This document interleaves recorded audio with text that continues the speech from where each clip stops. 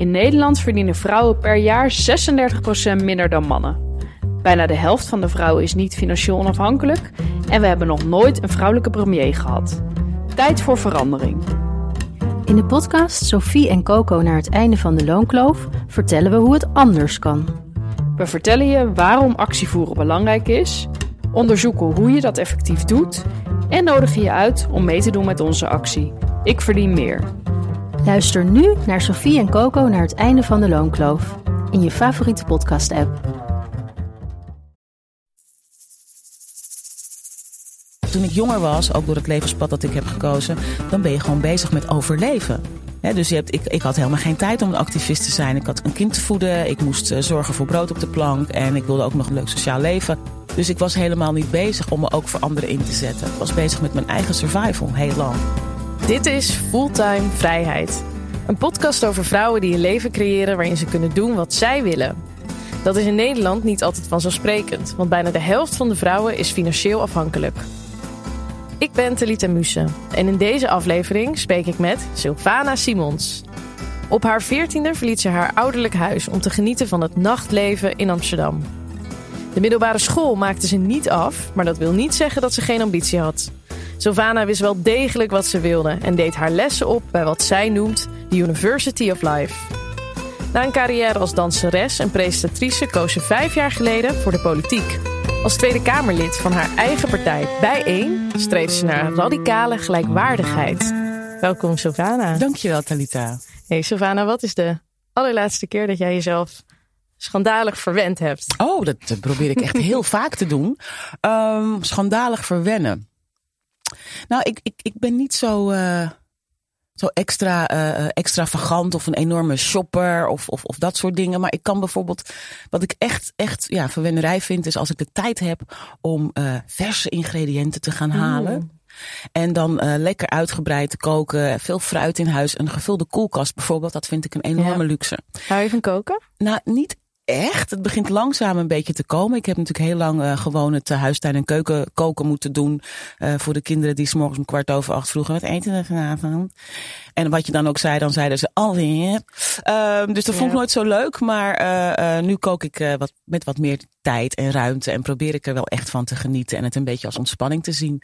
Dus dat vind ik heel erg verwennerij. Maar ja, ik neem al een hele tijd voor om bijvoorbeeld weer eens een dagje spa of wellness of zo te doen. Dat soort dingen vind ik echt verwennerij. Ja, ik kan me voorstellen dat zeker nu met de politiek en alle drukte en stress, dat het belangrijk is om jezelf ook fit te houden. Zeker, die behoefte is er. De tijd is er niet, maar de behoefte is er zeker. Ja. Wat is voor jou ultieme financiële vrijheid? Wat versta je eronder? Nou, ik denk dat financiële vrijheid betekent de ruimte om bijvoorbeeld tegenslagen op te vangen. Dus weten dat als de wasmachine kapot gaat, dat je een nieuwe kunt kopen. Dat is natuurlijk al een luxe, helaas, voor veel mensen. En echte financiële vrijheid is de vrijheid om spontaan te kunnen zijn. Om een reisje te kunnen boeken of jezelf te verwennen met een goed boek. Spontaan naar die spa te gaan. Precies. Spontaan even lekkere dingen in huis te halen. Ja, dat voelt als financiële vrijheid. Ja. Hoeveel mensen hebben dat in Nederland niet? Ik denk veel te veel. En als je naar de demografie van die mensen kijkt, dan zijn dat over het algemeen vrouwen.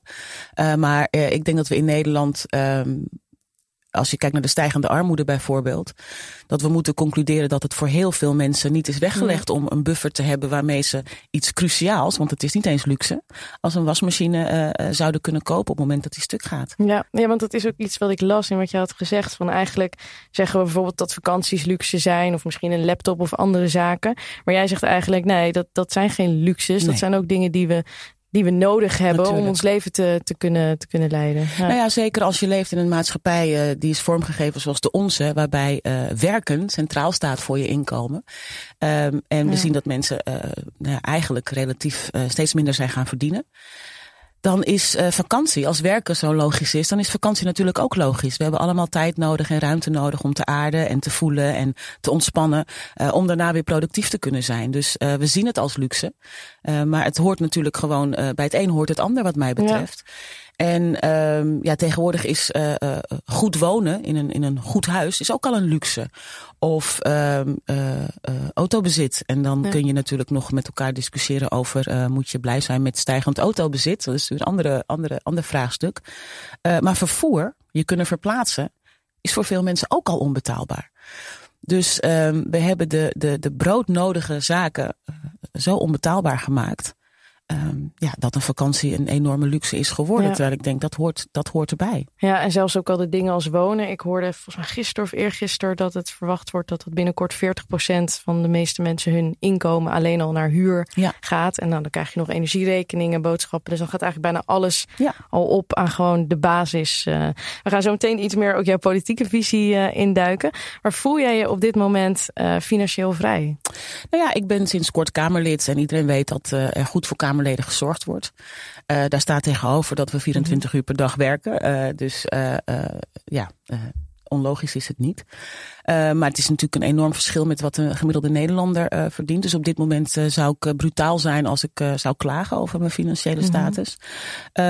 Maar dat is als je van maand tot maand kijkt. Ik denk dat voor veel mensen, als je het groter bekijkt en systemischer bekijkt, dat veel mensen leven van maand tot maand. En dat is ook een stijgende onzekerheid. En het is fijn dat het voor mij nu even goed is. En het is natuurlijk voor mij heel vaak in mijn leven heel goed geweest. Want ik ben presentator geweest bij commerciële omroepen. En daar verdien je ook niet onaardig. Maar ja, goed, ik ben niet in dat opzicht een gemiddelde Nederlander. Dus met mij gaat het prima. Waren er ook momenten in je leven dat je dus financieel onvrij voelde? Dat je dat nu, als je het afzet ten opzichte van nu, dat je zegt van er waren ook echt momenten dat ik me financieel onvrij voelde. Zeker. Ik heb ook toen ik jong was, begin 20, heb ik ook een uitkering gehad. En ik werkte wel. Ik had een 0-uren contract. Maar goed, de basis was dan de uitkering. Ja, dat is helemaal geen fijn gevoel. Ja. Niemand wil afhankelijk zijn. Iedereen wil nuttig en productief zijn. Hoe oud was je toen? Ik was toen 21. Ja. En net wat ik zeg, ik werkte wel. Dus ik had wel inkomen vanuit werk. Maar dat was onzeker. Dus dat moest dan, dat werd dan gecompenseerd. Het is heel fijn dat we in Nederland een systeem hebben waar je op terug kan vallen. Maar het is geen vetpot. En als ik dan kijk naar hoe de regels nu bijvoorbeeld zijn, nog veel strenger. Mensen, ik kon nog in zo'n constructie samen met de overheid kijken van, hoe werkt het? Op zo'n manier dat je een inkomen hebt waar je van kunt leven. Maar we horen nu natuurlijk steeds de verhalen van mensen die in de bijstand zitten en enorme boetes moeten betalen omdat hun moeder zo vriendelijk is geweest om boodschappen voor ze te doen. En mensen kunnen helemaal niet rondkomen van zo'n Is Nederland bedrag harder geworden, zeg je, ook naar mensen in lagere inkomensgroepen? Zeker. Kijk, die lagere inkomensgroepen die zijn er niet zomaar, die zijn ook gecreëerd. We creëren de situatie waarin we leven. We creëren klassenverschil, we creëren inkomensverschil, we creëren armoede. En vervolgens, ik heb wel eens in de Kamer gezegd, armoede is in dit systeem, in dit land, de zwaarste straf die je kunt krijgen. Want los van dat je moet overleven in plaats van dat je kunt leven, zijn er nog de sociale stigma's waar je ook mee te maken krijgt als je in armoede leeft. En met name voor kinderen is dat natuurlijk heel zwaar en dat drukt een enorm stempel op hun leven, op hun ontwikkeling. Dus we creëren armoede, we creëren inkomensverschillen. En vervolgens straffen we de mensen die aan het kortste eind trekken. En ik denk zeker dat als we naar de laatste 15 jaar kijken en naar de laatste kabinetten Rutte, dan zijn we strenger geworden, harder geworden. We zijn doorgeschoten in fraudebestrijding bij mensen die bijvoorbeeld afhankelijk zijn van uitkeringsinstanties. Terwijl we de fraude aan de top van de samenleving redelijk ongemoeid laten. Zijn we ook meer gaan geloven door de tijd heen dat het aan mensen zelf ligt als ze in een situatie zitten van schuld of armoede of... Ja, we leven natuurlijk in de doctrine die zegt, als je maar hard genoeg je best doet, dan kun je het. En feel-good gurus die zeggen van, weet je wel, werk hard, geef alles. En als ik het kan, kan iedereen het. En dat heb ik ook wel een tijdje gedacht. Ik wil net vragen, heb jij daar zelf ook in geloofd? Ik heb dat zeker wel een tijdje geloofd. Dat is ook heel makkelijk te geloven als het voor jou individueel zo werkt. Ja. Als jij kansen krijgt, ziet, grijpt en je bent succesvol, dan denk je, nou ja, als ik het kan, dan kan iedereen het. Maar dat is natuurlijk veel te makkelijk. Dan ga je echt voorbij aan hoe we een samenleving vormgeven. Aan dat we allemaal in een systeem leven waar we allemaal een bepaalde kant op in gemanoeuvreerd worden. En natuurlijk is er zoiets als individuele keuzes die je maakt. Natuurlijk komt je eigen inzet en je eigen drive en passie er wel bij kijken. Maar het gaat echt veel te ver. Omstandigheden. Absoluut waar je opgroeit, waar je wieg staat, is ook in Nederland van invloed op je latere arbeidssucces. Maar misschien moeten we daar gelijk even induiken. Waar stond jouw wieg? Mijn wieg stond in Paramaribo. Ja. Ik kan me daar heel weinig van herinneren. Ik heb daar gewoond tot ik 1,5 was. Dus ik heb daar niet echt herinneringen aan overgehouden. Toen zijn we naar Nederland gekomen. En ben ik opgegroeid eerst in Amsterdam-West. In Osdorp. En later in Horen in West-Friesland. Hoe was dat? Ja, het was heel erg leuk. Want het was totaal andere omgeving. Ik ben daar naartoe verhuisd toen wij... Ik geloof dat ik toen een jaar 10, 11 was. Dus echt op de lagere school nog. En het was fantastisch, want we gingen ergens wonen waar veel ruimte was, veel groen was, veel kinderen van mijn leeftijd. Ik heb er nog steeds hele gave herinneringen aan. En ook nog wel contact met mensen uit die tijd. Heb je Fries geleerd? Wel het West-Fries, dat kan ik wel een beetje. Echt? Ja, cool. Ja, dat is wel zo. Maar ja, het is echt heel lang geleden. Ik had eerder een zwaar Amsterdams accent dan speciaal een West-Fries accent. Het was ook wel beklemmend hoor. Ik bedoel, toen ik echt in de puberteit kwam, toen was het ook wel zo'n omgeving waarvan ik dacht, ja, wat gebeurt hier eigenlijk verder nog? Waar is de avontuur? Ja. Dus dat ging ik dan wel opzoeken. Ja, en dat ben je ook gaan opzoeken. Is dat ook een periode geweest dat je uit huis bent gegaan? Ja. Ik was veel in Amsterdam. Ik woonde dus in Horen, maar ik zat in Amsterdam al op de balletacademie van Lucia Martas. Daar ging ik elke dag, reisde ik daarheen. Dus dan ging ik elke dag na schooltijd naar Amsterdam. Ja, en die stad bruiste en daar was avontuur en daar gebeurde van alles. En ik had al heel jong het gevoel van, daar wil ik wel bij zijn. Ja. En ik was in welke tijd was dit? Halverwege de jaren 80 zo'n beetje. Ja. 485. En ik was altijd al wel een opstandige puber en een eigenwijs kind. Dus ja, toen mijn vader op enig moment de gevleugelde uitspraak weer eens deed van in dit huis hou je je wel aan de regels en als je het hier niet bevalt dan zoek je het maar. Toen dacht ik, dat is my cue. Ja. En toen ben ik inderdaad naar Amsterdam gegaan. Ja. Hoe is dat dan als je daar als jonge vrouw dan aankomt? Ik weet niet, jaren 80 dus toen Amsterdam. Dat klinkt ook een beetje onveilig om dan daar... ik heb zelf het idee dat het toen veel veiliger was. Maar goed, het is ook een beetje... vroeger was alles beter, dus ik weet helemaal niet of dat zo is. En ik was ook helemaal niet bewust bezig met, je stad, hier ben ik dan. Ik had natuurlijk een enorme binding met de stad, dus het was helemaal niet vreemd. Ja. Ik ging eerst bij familie logeren. En later het systeem in, zoals dat heet. Maar ik zeg wel eens van, ik heb heel veel van die dingen eigenlijk in een onbewuste spontaniteit gedaan. Ik stond er niet echt bij stil van wat betekent het om zo jong hier in die stad aan te komen. Ik werd opgevangen door een hele fijne vriendengroep en ook volwassenen die zich om mij ontfermden. En ik genoot gewoon van de tijd en het moment. Want was het echt breken met je ouders? Of was het dat niet per se? Was het gewoon, ik wil mijn vleugels uitslaan naar inderdaad een grotere wereld? Ja, dat was het vooral. En ik heb ook een hele goede relatie met mijn ouders. Nog steeds, tenminste met mijn moeder die gelukkig nog bij ons is. Mijn vader is al een tijdje overleden.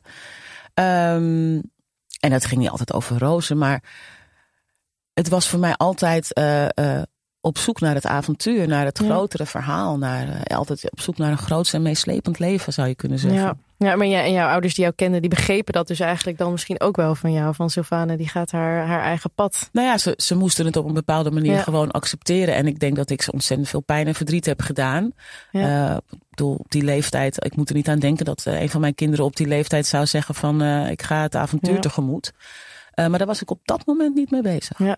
Wat was op dat moment jouw beeld van wat je zou gaan doen naar je toekomst toe? Had je toen al een beeld van ik ga werken voor de televisie of ik ga alles wat je daarna hebt gedaan? Had je daar toen al een verwachting bij? Of absoluut niet. Ik heb op de lagere school in de 4e klas, dus dat is groep 6 geloof ik. Wel besloten dat ik later, als ik groot was, beroemd ging worden. En ik dacht als danseres. Ik had enorm veel ambitie en ik wilde de eerste zwarte soliste bij het Nationaal Ballet worden. Ik geloof niet dat ik daar enig talent voor heb, maar dat was wel de droom. De beste worden in wat je doet en waar je gelukkig van wordt. En dat is altijd mijn drive geweest. Om te doen waar ik blij van werd. En mijn gevoel achterna te gaan. Dus daar goed naar te luisteren. Ja, en dat activisme, was dat al iets wat toen in je jeugd of in je puberteit opkwam? Was je zeg maar het kind wat de pestkinderen uit elkaar haalde in de klas? Of wat iets tegen de juf zei van dit is onrechtvaardig? Ja, dat was ik inderdaad. Ja. Ik sprak een paar jaar geleden na een hele lange tijd mijn leraar uit de 5e klas van de lagere school. Mm-hmm. Daar had ik altijd een hele fijne band mee. En hij zei ook tegen mij van je stond vroeger al aan mijn tafel van wat gaan we doen met de zeehondjes? En het is toch heel oneerlijk dat Nelson Mandela in een gevangenis zit. Ja. En ik was daar altijd wel mee bezig. Ik was ook inderdaad wel iemand die de kinderen die gepest werden bijvoorbeeld, daar werd ik dan vrienden mee. Terwijl ik zelf een heel populair kind was. En mijn moeder zei toevallig eergisteren tegen me van dat zij het idee had dat kinderen altijd heel erg onder de indruk van mij waren. En soms zelfs een beetje bang voor mij waren. Ik zei, dat heb ik zelf helemaal niet zo ervaren. En zei ze, waarom denk je dat je zo populair was? Iedereen was gewoon zo geïntimideerd door. Ik zei, dat heb ik helemaal niet in de gaten gehad. Onder druk moesten ze met jou spelen. Moesten ze met mij spelen. Nee, dat heb ik zelf absoluut niet zo ervaren. Maar ik denk dat ik gewoon toen ook al een hele sterke persoonlijkheid had. En zeker wel bezig was met, eigenlijk altijd wel met recht en onrecht. Ja. Je zei net van je kansen worden grotendeels, eigenlijk die mythe van het ligt alleen aan jezelf en je eigen keuzes. De samenleving en de omstandigheden bepalen ook heel veel van je pad. Hoe zit het dan bij jou? Je hebt natuurlijk zelf ook een migratieachtergrond. Je bent geboren in een ander land, hier naartoe gekomen. Je ouders hebben dus ook dat migratieverleden. Hoe zou je bij jezelf zeggen? Daar vanuit heeft mij dat wel of niet bepaalde kansen ofwel ontnomen of juist ook gegeven op een bepaald moment? Nou, het is eigenlijk wel een vraag met heel veel lagen.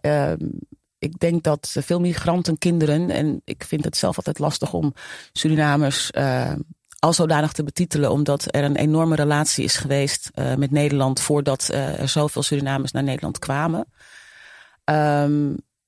Waarbij bijvoorbeeld heel belangrijk is dat Surinamers de Nederlandse taal al heel goed beheersten op het moment dat ze hier naartoe kwamen. Dat is heel anders, een heel andere aankomstgeschiedenis dan mensen die uit Marokko kwamen bijvoorbeeld.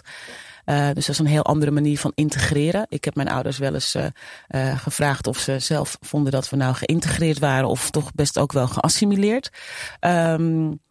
Mijn ouders hebben altijd deelgenomen aan het maatschappelijk leven, altijd gewerkt. Dus voor ons is dat denk ik vrij soepel gegaan.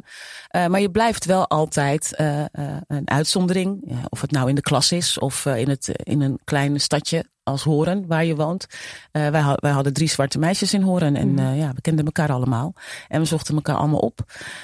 Hoe voelt dat? Om je daar bewust van. Heb je ook misschien een moment dat je daar als kind bewust van werd? Nou, ik weet nog wel een moment dat ik op de middelbare school zat, brugklas denk ik, of de 2e. En we zaten in de Duitse les en het ging over de thuissituatie. En wat doet je vader dan voor werk? En op een gegeven moment zei ik, mijn vader doet dit en mijn moeder doet dat.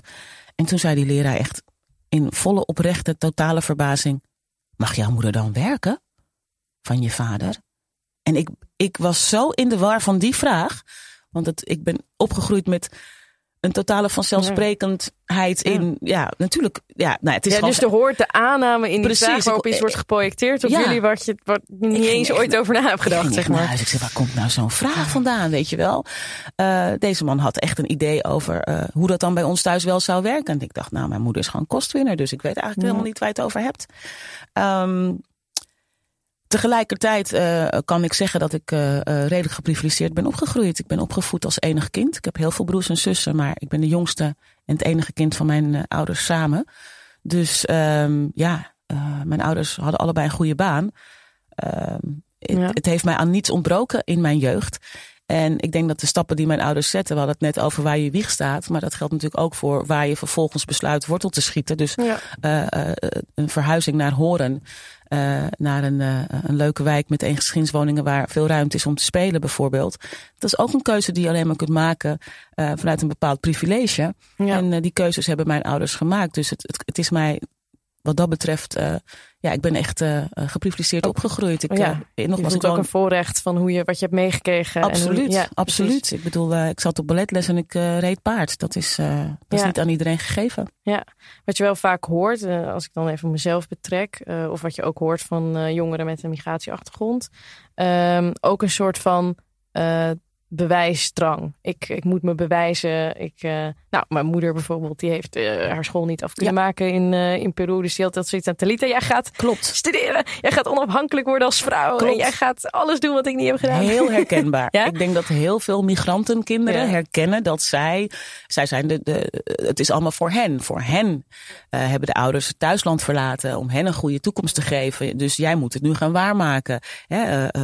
Het is bijna een opdracht. Heb je druk om je ouders Zeker, mijn maken? Ouders, absoluut. Ja. Mijn ouders die hadden al heel jong besloten wat mijn pad zou zijn. Want ik ging studeren. En mijn vader, die zei altijd echt van jongs af aan, zei hij tegen mij, Sylvana, alsjeblieft, vind een baan waar je heel veel bij mag praten. Want dat is jouw talent, praten. En dan in zijn ogen betekende dat, ga rechten studeren en word advocaat. Ja. Benut al die kansen die zij als ouders niet gehad hebben. Dat is wel echt een opdracht die je bij heel veel tweede, maar ook derde generatie migrantenkinderen hoort. En dat is natuurlijk logisch, heel goed te begrijpen. Ook een beetje oneerlijk, want ik zeg wel eens als migrant of een migrantenkind heb je niet hetzelfde recht op falen. Ja. Je mag niet mediocre zijn. Je mag niet maar gewoon zeggen van ik wil huisvrouw worden en dan maak ik er wel een beetje bij schoon een paar uurtjes in de week. Dat kan niet. Je moet succesvol zijn. Maar tegelijkertijd biedt de samenleving ook niet dezelfde kansen op succes. Dus als je niet dezelfde recht op falen hebt en niet dezelfde kansen op succes, dan draag je gelijk al een zware last met je mee. Ja, ik vind het een mooie, het recht op falen. Ik zit ook gelijk te denken, die periode dat je bijvoorbeeld in een uitkering zat, voelde je dan ook een soort van extra van, eigenlijk mag ik dit niet. Ik mag niet even zo'n periode hebben. Want ik wil ook niet zo'n statistiek zijn die allerlei vooroordelen bevestigt. Dus weet je wel, er zijn veel meer lagen eigenlijk aan alles wat je meemaakt, tegenkomt en de keuzes die je maakt in het leven. Ja. En je vader, je zei net, die leeft niet meer, maar die heeft wel gelijk gekregen met het praten, met de Tweede Kamer. Die zou onwijs trots. Echt. Af en toe dan moet ik ook een beetje gniffelen in mezelf en dan denk ik, hij zal wel denken van, kijk, haar dan. Ik hoorde hem echt zo zeggen van, dat is mijn jongste.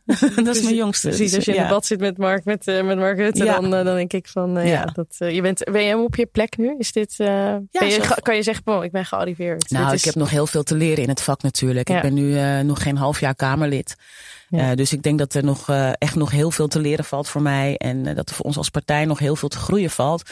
Maar het is wel fijn om eindelijk op dat podium te staan. Ik heb daar 5 jaar naartoe gewerkt.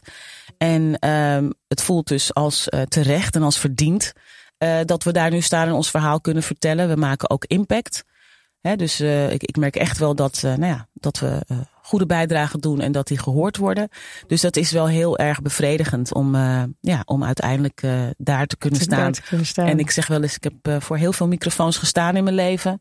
Maar dat is toch nog wel de spannendste microfoon die er is in de Tweede Kamer. Ja. Ja. Is financiële vrijheid een politiek doel? Jazeker. Ik denk dat we zeker in Nederland heel erg dringend behoefte hebben aan een gesprek over inkomensverdeling, over de verdeling van bestaanszekerheid, over hoe we werk waarderen. We zien dat er heel veel werk gedaan wordt in Nederland waar geen financiële waardering tegenover staat. En dat wordt met name door vrouwen gedaan. Veel van de zorgtaken. Maar ook het systeem dat we hebben ontwikkeld rondom mantelzorg. Het is natuurlijk fantastisch als je voor je dierbaren kunt zorgen. Maar hoe zorgen we voor de mantelzorgers? Wat vragen we van hen om soms nog naast een baan ook nog voor geliefden te zorgen bijvoorbeeld? We leunen heel erg op vrijwilligers en dat vinden we mooi. Dan zeggen we fantastisch dat we in Nederland zoveel betrokken mensen hebben. Ja. Maar dat zijn allemaal bezigheden waarvan je je ook kunt afvragen. Zouden we die niet eerlijk moeten belonen? Zouden we het werk niet eerlijker moeten verdelen? Wat is het belangrijkste wat jou betreft? Het is natuurlijk flauw om te zeggen, noem 1 maatregel of 1 wet die het liefst is. Maar waar zit volgens jou wel de crux? Van als we dit politiek nou bijvoorbeeld de komende jaren voor elkaar krijgen, dan kunnen we echt aan die financiële vrijheid voor meer mensen. Dan denk ik bijvoorbeeld aan kinderopvang. Ja. Kinderopvang en de manier waarop we dat in Nederland geregeld hebben is een enorme drempel voor vrouwen, maar voor ouders in het algemeen, om fulltime deel te kunnen nemen bijvoorbeeld aan het arbeidsproces. Als het niet loont om te werken, omdat al het geld naar de kinderopvang gaat. Dan wordt heel vaak de keuze gemaakt, wie verdient er het meeste? Vaak is hij dat, omdat we ook nog een loonkloof hebben. En dan zie je dus dat bijvoorbeeld vrouwen veel minder deelnemen aan het arbeidsproces en daardoor dus ook veel minder inkomen hebben en daardoor dus ook afhankelijk zijn van een partner. En we hebben het in Nederland zo ingericht dat het gezin nog steeds als hoeksteen van de samenleving wordt gezien. Dus vader, moeder, 2,2 kind en 1,5 auto voor de deur. Nou ja, dan als je systeem zo inricht, dan bouw je eigenlijk die afhankelijkheid al in. Ja. Dus de loonkloof moeten we wegnemen. Maar want dat vind ik wel interessant wat je zegt. Want je zei dat al een beetje eerder van dat je eigenlijk zegt van als je voor zo'n samenleving gaat waarin werk zo centraal staat, waarin dat zo centraal is komen te staan, dat je zoveel moet werken om alle basis. Maar eigenlijk hekel je dat ook. Dus aan de ene kant vind je wel van het zou goed zijn voor het evenwicht voor vrouwen zelf als ze financieel onafhankelijker worden. Maar ergens hoor ik ook een soort ideaal onder van we zouden eigenlijk misschien ook allemaal het zou niet normaal moeten zijn dat we zoveel moeten werken met elkaar om onze basis te verdienen. Daar zit een soort fundamentelere maatschappijkritiek onder. Ja, absoluut. Ja. Kijk, wonen bijvoorbeeld, daar hadden we het ook al eerder over. Mensen moeten wonen. Dus het is natuurlijk, als je daaraan denkt, en wonen is een basisrecht. Ja. Als je daaraan denkt en je denkt dan vervolgens aan hoe we een woningmarkt gecreëerd hebben die eigenlijk alleen maar ruimte heeft voor de haves en de have-nots laat liggen. Daar zit een enorm, ik vind dat een moreel probleem. Dat geldt ook voor inkomen. Als je het zo inricht dat je moet werken om in je basisbehoeften te kunnen voorzien en vervolgens richt je de arbeidsmarkt zo in dat sommigen daarin achterblijven. Je kunt echt een hiërarchie waarnemen. Ik vind dat inderdaad heel problematisch. Ja, maar waar komt dat door? Komt dit door een soort fundamentelere ongelijkheid in de samenleving? Dat de welvaart niet eerlijk wordt verdeeld? Dat er eigenlijk mensen dus zo hard moeten werken om eigenlijk alleen al in de basisvoorzieningen zeg maar te voldoen? Dan krijg je ook nog dat de samenleving steeds duurder wordt. De verzorgingsstaat, om toekomstige pensioenen te kunnen betalen, de zorgkosten. Wat zit daar dan fundamenteel zeg maar scheef? Is het dat de rijken gewoon dat daar het kapitaal aan het ophopen is? Of wat is jouw analyse van hoe komt dat? Nou, het is natuurlijk al sinds jaar en dag zo dat onze samenleving zo is ingericht. En als ik het heel kort door de bocht wil zeggen, dan kan ik dat met 1 woord duiden. Dat is kapitalisme. Ja. Zolang we niet eerlijk delen, want daar komt het op neer. Je ziet het ook tijdens de coronacrisis trouwens. De rijken zijn rijker geworden. De armen worden armer. Groeiende dak- en thuisloosheid. Wooncrisis. Noem het allemaal maar op. Mensen hebben steeds minder toegang tot de zorg. Sommige mensen hebben niet eens meer toegang tot mondzorg. Gewoon de basale dingen. Dat wordt inderdaad ergens opgepot. En dat wordt opgepot bij de groep die niet zozeer verdient door middel van arbeid, maar door middel van vermogens vergaren. Dus ik denk dat we eerlijker moeten delen. En dat eerlijk delen, dat zit hem in heel veel dingen. Zolang we nog een kapitalistisch systeem najagen. De illusie verkopen dat het allemaal individuele verantwoordelijkheid is. De illusie verkopen dat parttime werken een vrije keuze is die je kunt maken omdat je het je kunt veroorloven. Al dat soort dingen. Dan zullen er altijd groepen achterblijven. En nogmaals, dat zijn groepen die op andere vlakken ook al vaak gemarginaliseerd worden.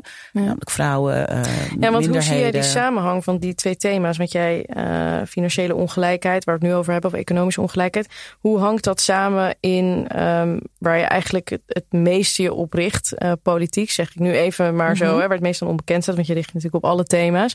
Racisme, inclusie, ongelijkheid. Hoe hangen die met elkaar samen? Ja, kijk, als ik het laat ik het zo zeggen. Wie iets te beschermen heeft, die zal dat uit alle macht ook doen. Dus het systeem werkt voor de mensen waar het nu voor werkt. En die hebben geen enkele reden om dat te willen veranderen. Maar we zien dus dat de gevolgen daarvan zijn dat steeds meer en grotere groepen naar de randen van de samenleving worden gedwongen. En hoe meer dat gebeurt, hoe instabieler een samenleving is. We praten altijd alleen maar over de economie, maar wij moeten het ook met elkaar hebben over welzijn. We zien steeds meer... Is onze samenleving in gevaar? Is onze samenleving instabiel, wat jou betreft? Dat denk ik wel. Ja. Op het moment dat mensen het vertrouwen in de overheid kwijtraken. Dat kan heel gevaarlijk zijn. Dat zie je nu in de aanpak rondom corona bijvoorbeeld. Als mensen hun eigen overheid niet meer vertrouwen. En dus niet meer vertrouwen in de oplossingen die zo'n overheid aandraagt. En dat wantrouwen is bovendien ook nog eens terecht. Dat is al heel vaak bewezen dat je reden hebt om je eigen overheid te wantrouwen. Ja. Zeker als je een toeslagen precies een toeslagen. Ik zou dan, als ik nog maar 1 brief zou krijgen die afzender overheid is, dan zit je al trillend op de bank. Absoluut. Dan kan je dan nog... Precies. En hoe kan je erop vertrouwen dat dezelfde persoon die jou als onschuldig mens kapot heeft gemaakt, het ook voor je gaat oplossen? Dat is een van de basisbenodigdheden voor een verbonden samenleving. Dat we met z'n allen kunnen vertrouwen op een overheid die doet waar ze voor staat. Wanneer ging in jouw eigen leven dat vertrouwen een beetje... want we waren net... we hebben het over jouw jeugd gehad, puberteit. Je ging weg van school, je ging naar Amsterdam. Dansacademie. Nou, vervolgens, we hebben nog niet helemaal de brug gemaakt. Hoe ben je vanuit daar je carrière ingegaan, ook richting media en entertainment? Misschien heb je daarvoor nog andere dingen gedaan. Maar was er toen al ergens in die tijd een moment dat je tegen dus die grotere maatschappelijke structuren aanliep? Of zelfvertrouwen verloor? Of zelf dacht, hier wil ik een keer dat de activist in je op begon te staan? Het heeft bij mij best lang geduurd voordat de activist in mij echt wakker werd. Ik denk dat heel veel mensen, iedereen heeft mijn pad kunnen zien inderdaad. Ja. Mensen kennen mij van TMF, leuk. Interviews maken en clips aankondigen. Ja. Toen ging ik grote mensen televisie maken en werd ik tafeldame bij De Wereld Draait Door. En daar ging ik steeds meer mijn mening natuurlijk ook uiten. Dus toen ik jonger was, ook door het levenspad dat ik heb gekozen, daarom herken ik dat ook heel goed van de meeste mensen, dan ben je gewoon bezig met overleven. Dus ik had helemaal geen tijd om een activist te zijn. Ik had een kind te voeden, ik moest zorgen voor brood op de plank en ik wilde ook nog een leuk leven leiden met een leuk sociaal leven. Dus ik was helemaal niet bezig met tijd en ruimte om me ook voor anderen in te zetten. Ik was bezig met mijn eigen survival heel lang. En hoe meer ik de tijd en ruimte kreeg om me voor anderen in te zetten, ook door mijn financiële vrijheid, hoe meer dat kon groeien. Dus dat is echt ook wel iets dat zich heeft ontwikkeld. Maar nu zeg je eigenlijk activisme is ook een soort privilege in de zin van dat je dan de denkruimte letterlijk hebt om voor grotere dingen dan jezelf op te kunnen komen. Ja, dat is wel. Dat is in sommige gevallen zeker waar. Ik bedoel, als je echt bezig bent. En er zijn heel veel mensen die echt bezig zijn met overleven en toch nog de tijd en de ruimte vinden om zich in te zetten voor anderen. Maar voor heel veel mensen, omdat activisme ook vele vormen kent, dat kun je ook doen. Als voor jezelf de basis op orde is. En wat was het in die periode met De Wereld Draait Door dat je toen echt voelde dat activisme begon toe te nemen bij jezelf? Wat waren toen dingen die je zag of hoorde of die gebeurden waarvan je dacht, hier wil ik echt een positie in de Nederlandse samenleving over gaan innemen? Ja, met name ook rondom racisme natuurlijk. Ja. En Zwarte Piet heeft natuurlijk heel een tijd gespeeld. Ja. En het moment dat ik me daarover begon uit te spreken, ik werd ook een beetje het activisme ingeduwd, want ik gaf gewoon mijn mening. En dat was dan blijkbaar opeens activisme. Precies, en dat was dan opeens activisme. Dus zo is het gekomen, zou ik maar zeggen. Ja. En ik realiseerde me op enig moment dat ik het privilege had van een groot podium, van een stem die gehoord wordt, maar ook van de verantwoordelijkheid om al die privileges die ik vergaard had, om ook terug te geven. Om ook die verantwoordelijkheid te nemen en te zeggen, weet je, als ik het is leuk dat mensen mij op een bepaalde manier behandelen, omdat ik Sylvana Simons ben. Maar hoe zit het met mensen die op mij lijken? En voor wie het veel moeilijker is om zich uit te spreken tegenover een leidinggevende als ze bijvoorbeeld misstanden meemaken op de werkvloer. Ja. Dus het was ook een groeiend verantwoordelijkheidsgevoel. En in mijn geval denk ik zeker dat het te maken had met de luxe van een mooie carrière hebben. Was je dan niet, en dit vraag ik dan even voor een vriendin, was je dan niet bang van, je had van alles lopen in de media, je is succesvol, het gaat lekker. En dan ga je uitspreken over iets wat maatschappelijk heel gevoelig ligt. Dadelijk loop ik daar opdrachten door mis. Dadelijk gaan ze me niet meer uitnodigen omdat ik zo fel ben. Of verlies ik de contacten die ik had, die me allemaal heel aardig liefde. Inderdaad, het meisje van TMF vonden. Precies. Hoe was dat? Ik hoefde daar niet alleen maar bang voor te zijn. Ik verwachtte dat het zou gebeuren. Ja. En het gebeurde ook. Ik kreeg ook letterlijk daags nadat ik politiek actief werd telefoontjes van opdrachtgevers die zeiden van ja, sorry, we gaan toch iemand anders vragen. Ik had sponsoren, ik had allerlei deals en afspraken lopen. En ik zeg wel eens, ik moet dat heel erg lachen als het woord gecanceld voorbij komt. Want dan denk ik, I'm the original gecanceld one. Hè? Dus, I've been cancelled many times. Precies, yeah, that's right. Ik moest laatst, er is zo'n gezegde dat zegt, they tried to bury me, but they didn't know I was a seed. En ik maak er steeds van, they tried to cancel me, but I didn't know I was Sylvana. Dus ik kan er nu om lachen, maar dat is heel ernstig. Dat is blijkbaar een prijs die je moet betalen. Maar is dat wel eens heel... Kon je dat zeg maar nog opvangen op dat moment, ook financieel? Of ik heb het een tijdje kunnen opvangen, maar er is ook zeker een tijd geweest dat het... echt consequenties. Dat het droog brood eten was. En dat is heel pijnlijk. Maar tegelijkertijd moet ik wel zeggen dat ik altijd trots ben geweest op de reden dat het gebeurd is. Namelijk, ik heb mijn waarheid gesproken. Ik spreek mijn waarheid. En dat is blijkbaar ook de waarheid van een aantal andere mensen die dan vervolgens mij het vertrouwen geven om hen te vertegenwoordigen politiek. Dus geen spijt van gehad. En gelukkig, ik ben in het Engels zeggen ze resourceful. En ik ben iemand die altijd wel een manier vindt om op mijn pootjes terecht te komen. Mede dankzij mijn opleiding aan de University of Life. En de verschillende maar hoe dan toch? Want als je op een gegeven moment droog brood eet, denk je dan niet wel eens van... misschien moet ik stoppen met inderdaad mijn waarheid uitspreken. Gewoon omdat het zo heftig is. Wat sleept je er dan toch door om dan nog steeds door te blijven gaan? Omdat ik weet dat ik mijn waarheid spreek. En dat doe ik nooit op een manier die anderen bewust gaat. Ik maak geen persoonlijke aanvallen. Ik probeer daar heel zuiver in te zijn. En ik heb het vertrouwen en ik word gedragen door bijna 6000 leden van mijn partij inmiddels. Door mensen die op me stemmen. Dus ik weet dat ik heb het recht om te spreken. Dat wist ik toen ook al, dat ik het recht had om te spreken. Ik hoor mensen de meest afschuwelijke dingen zeggen in het publieke debat.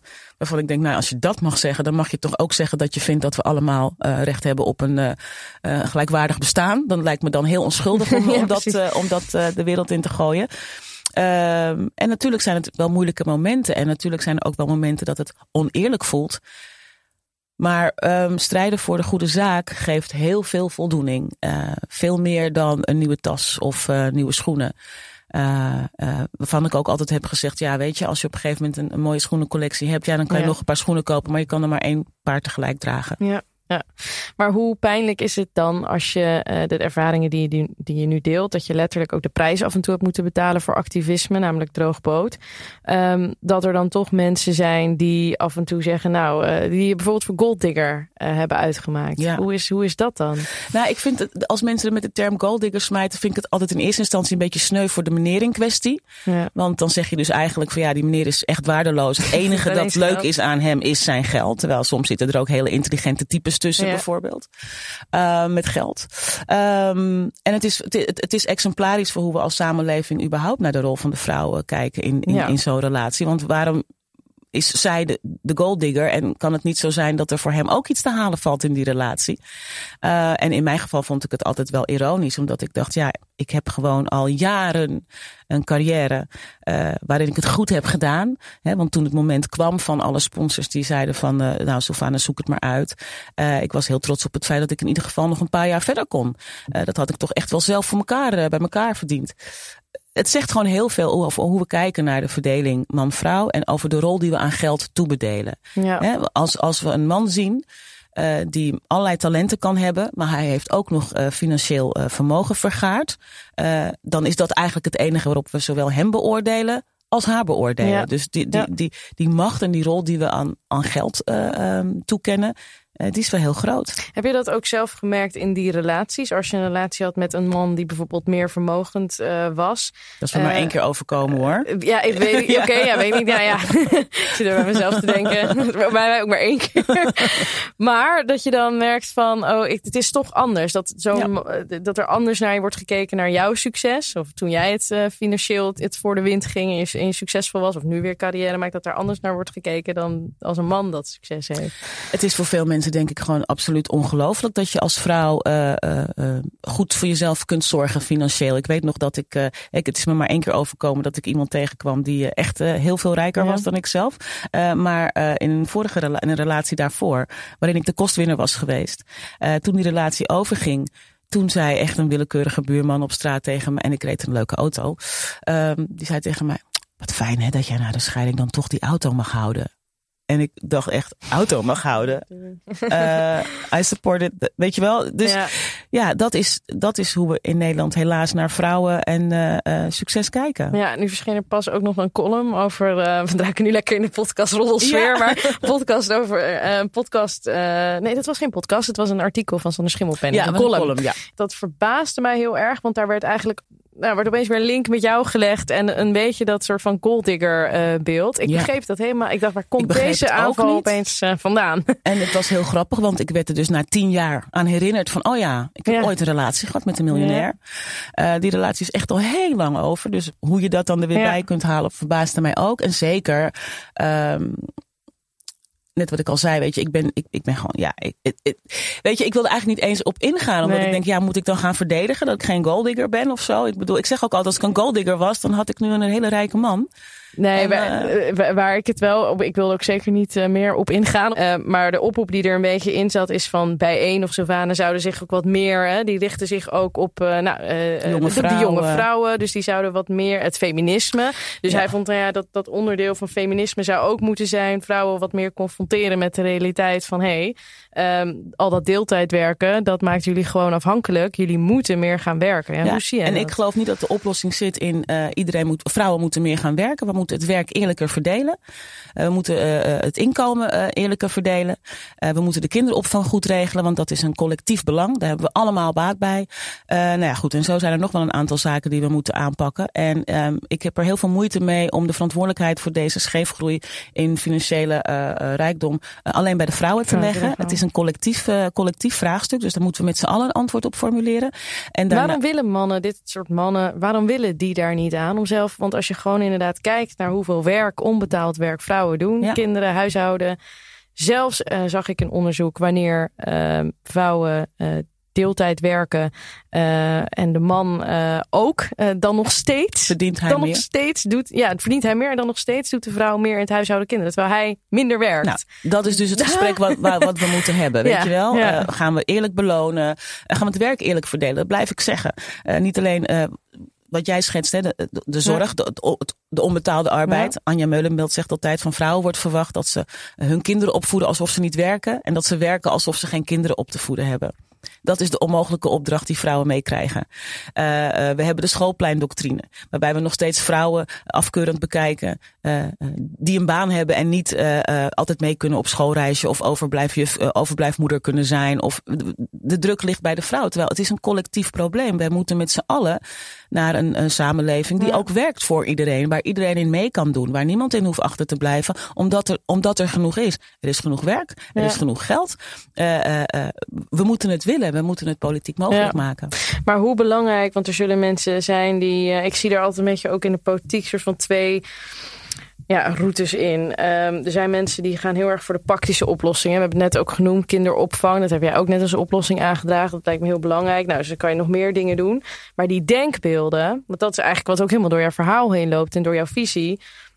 Dat is die vorming van de samenleving, die vooroordelen, die aannames. Hoe bepalend zijn die en hoe doorbreek je ook die? Nou, die zijn en kan je daar een actieve agenda op maken of is dat iets waarvan we maar moeten zeggen, dat mannen zo, dat verwachten van vrouwen in Nederland, dat is dan maar zo. En dat gaat vanzelf wel weg. Nee, dat gaat al honderden jaren niet vanzelf weg. Het patriarchaat lijkt onuitroeibaar, maar dat is wel waar we tegen strijden. Ik denk dat vrouwen zich echt zelf bewuster mogen worden van ook de opdracht die we zelf hebben om het af te dwingen. Weet je, ook wij geloven veel te makkelijk in de illusie dat in de westerse wereld en met Nederland in name het feminisme wel geslaagd is omdat we korte truitjes mogen dragen. Weet je, we hebben echt nog heel veel te bevechten en dat moeten we collectief doen. Dat moeten we niet alleen met vrouwen doen, daar hebben we ook andere mensen bij nodig.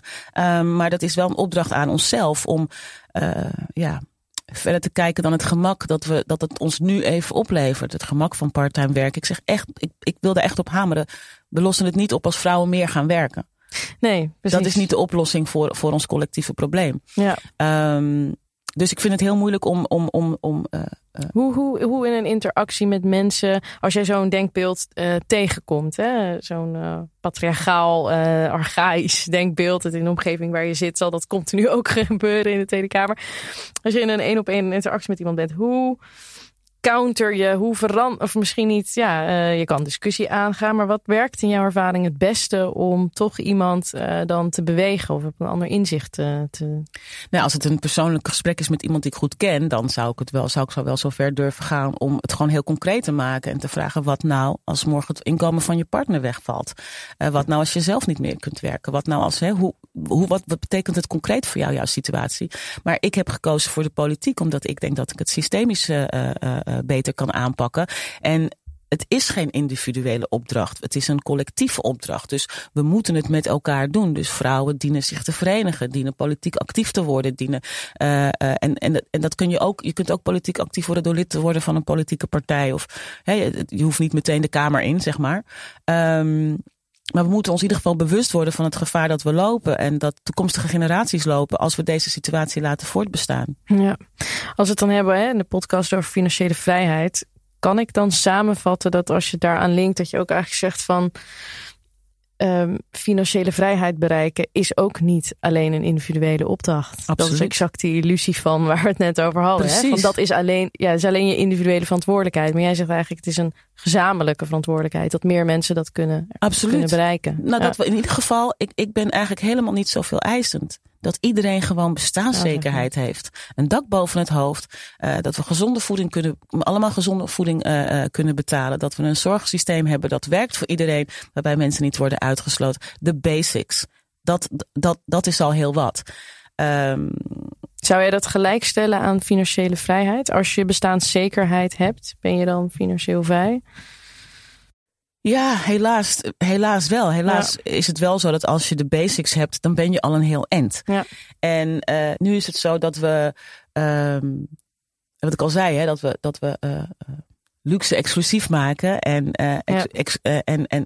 de basics tot luxe bestempelen. Ja. En daar moeten we denk ik met z'n allen aan werken. Als jij oneindig veel geld zou hebben, zou er dan iets veranderen in wat je doet, hoe je leeft, het werk wat je doet? Nee, ik denk het niet hoor. Ik denk dat ik ken alle stadia van geld hebben, van helemaal geen geld hebben, tot net genoeg geld hebben, tot toch ruim in de slappe was zitten. En ik heb ook van dichtbij gezien wat het leven betekent voor mensen die extreem veel geld hebben. Die overigens helemaal niet zo extreem veel geld hebben. Maar dat is trouwens weer een andere discussie. Want in onze samenleving is geld hebben vaak gewoon equivalent aan schuld hebben. Vermogen is vaak ook gewoon een schuld. Maar goed, dat terzijde. Nee, ik denk dat voor mij, dat ik nu wel kan zeggen, het maakt voor mij niet uit. Het geluk zit echt, en dat is een cliché, maar bijna alle clichés zijn waar. Daarom zijn het clichés. Zit echt in je familierelaties, in vriendschappen, in gezond lekker eten, vers kunnen eten. De verwarming aan kunnen zetten als je het koud hebt. Dat soort dingen, dat is wel luxe. Ja, ik wilde ook vragen, wat is jouw belangrijkste ingrediënt voor vrijheid? Maar dan zou je denk ik die bestaanszekerheid voor iedereen. Ja, zorgeloos bestaan. Dus geen zorgen hebben over de basale dingen. Kan ik mijn huur betalen? Kan ik mijn kinderen te eten geven? Dat soort dingen. Als je daar geen zorgen over hoeft te maken, dan denk ik dat je geluk hebt en je gelukkig mag voelen. Dankjewel. Dankjewel. Dat was Sylvana Simons, Tweede Kamerlid en partijleider van Bij1. Dank dat je luisterde naar Fulltime Vrijheid. Een productie van VBK Audiolab en Audiohuis. Ken je iemand die op haar manier werkt aan financiële vrijheid? Laat het ons weten via fulltimevrijheid@vbk-audiolab.nl.